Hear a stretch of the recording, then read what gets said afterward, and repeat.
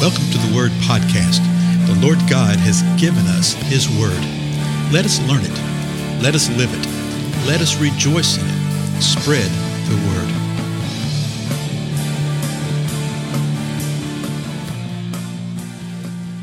Blessings, everybody. This is Dale. Thank you so much for joining with me today on the Word Podcast. We're looking at the book of Titus, first chapter. And Paul has just given a beautiful salutation saying, "Hi there, I'm writing to you, Titus." And he's reminding him, remember in the 5th verse of the first chapter, we looked at this last time, so let's go through this real quickly again to set the context for what follows next. Paul reminded Titus this, "For this reason I left you in Crete, that you would set in order what remains and appoint elders in every city as I directed you." And so you start seeing that he's appointing leadership. Okay, and then he gives some direction as to that. You know, what are the characteristics of one's a leader? And you see all sorts of phrases. You see elders, you see bishops, you see deacons, you see all these terms in Scripture. Some of them are somewhat synonymous. Here, elders just simply means someone who's older type of thing. But the idea is carrying the idea that they're older in the faith. Verse 6, he says this, namely, if any man is above reproach, that means they're blameless, okay? The husband of one wife. Now, again, blameless doesn't mean that they're perfect, but it's a court term, that they're not accused in court, that nobody has come against them. They're not liable under a judgment or anything. That doesn't mean if somebody winds up getting sued. I remember that happened to a pastor friend of mine. He was so distraught over this because I'd actually been with him for a year or two. And he called me one day, and he'd been served some court papers by a church member. Well, the reason was this. The pastor's son, who was like 19 years old, had a car wreck about a year or two before, and the church member's daughter had been in a car, and she had been hurt. Her face had been cut up and some things like that. And so they'd had surgery, and the insurance had paid and everything. But the insurance company had to sue the pastor's insurance company to make sure that they would continue paying, because there was going to be 2 or 3 more surgeries needed. So you understand the logistics of man, stuff like that. That's not what we're talking about right here. He's talking about someone here that isn't going around being disruptive and getting into those type of situations on purpose. So he's above reproach. He's blameless. The husband of one wife. And the last time we talked about how that literally carries the idea of a one-woman man. He has faithful children, children who believe. He's not accused of dissipation. And that idea of dissipation, we often say, that's drunkenness, well, that is. It carries the idea that he doesn't lack self-restraint. If you do lack self-restraint, then you're one who's into debauchery and that kind of thing. And he says, we don't want that. But it actually has even more than that to it. It speaks of someone who doesn't have an extravagant lifestyle. Okay, an extravagant lifestyle. One who squanders, okay, is one who's described in this way. And you don't want somebody like that as an overseer or as an elder in the church. He calls him elder right here. Now watch this. Verse 7, he continues on. Last one of verse 6 was not accused of dissipation or rebellion. The idea that they're acting unruly. Then verse 7, for the overseer, the King James uses the term for the bishop, okay, the escopolio, the bishop, the one who leads. The overseer must be above reproach as God's steward. Now, of course, man comes along and superimposes his interpretation. That means they must tithe. They have to give this amount. No, that's not what it means. We are God's steward in everything that God has granted. And let's just start with life, okay? If we're not stewarding life, as a matter of fact, I had some fun a while ago. At the time of our doing this right now, I'm in a local situation right now where they celebrate Lent, okay? I celebrate Lent. I understand that. Yeah.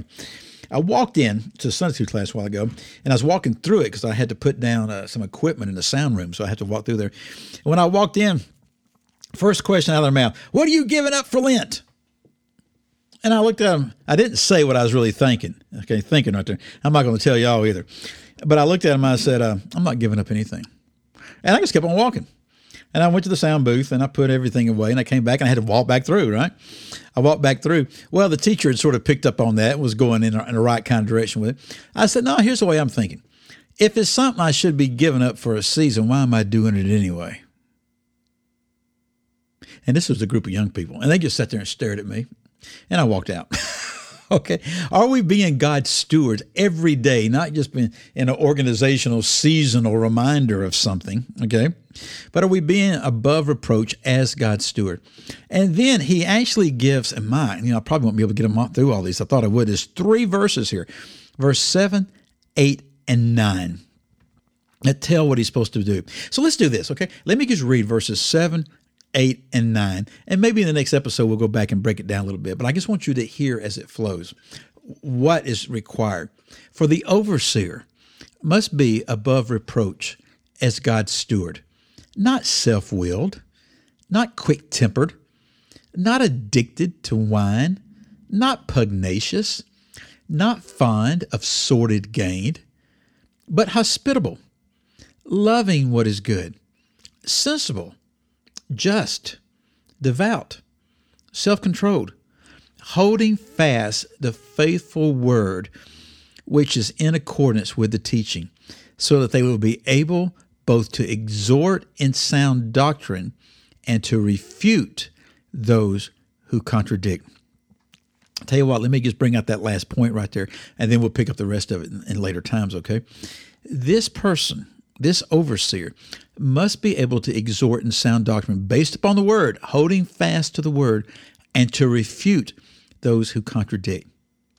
I think we have way, as a matter of fact, I know we do, way too many people who are in overseer, bishop, elder leadership positions who do not hold fast the word of God. How do I know they don't hold fast the word of God? Because they don't know the word of God. They don't speak the word of God.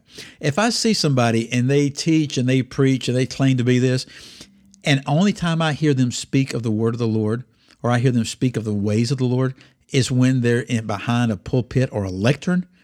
If that's the only time I hear it, I'm going to be very, very careful in what you say, okay?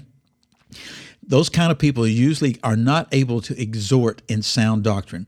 Now, what they'll do, man, they will default on denominational position. They'll sit there and say, oh, well, we're this. This is what we believe. And if you just sort of push them a little bit and say, well, yeah, show me the scripture where that is, they have no earthly idea.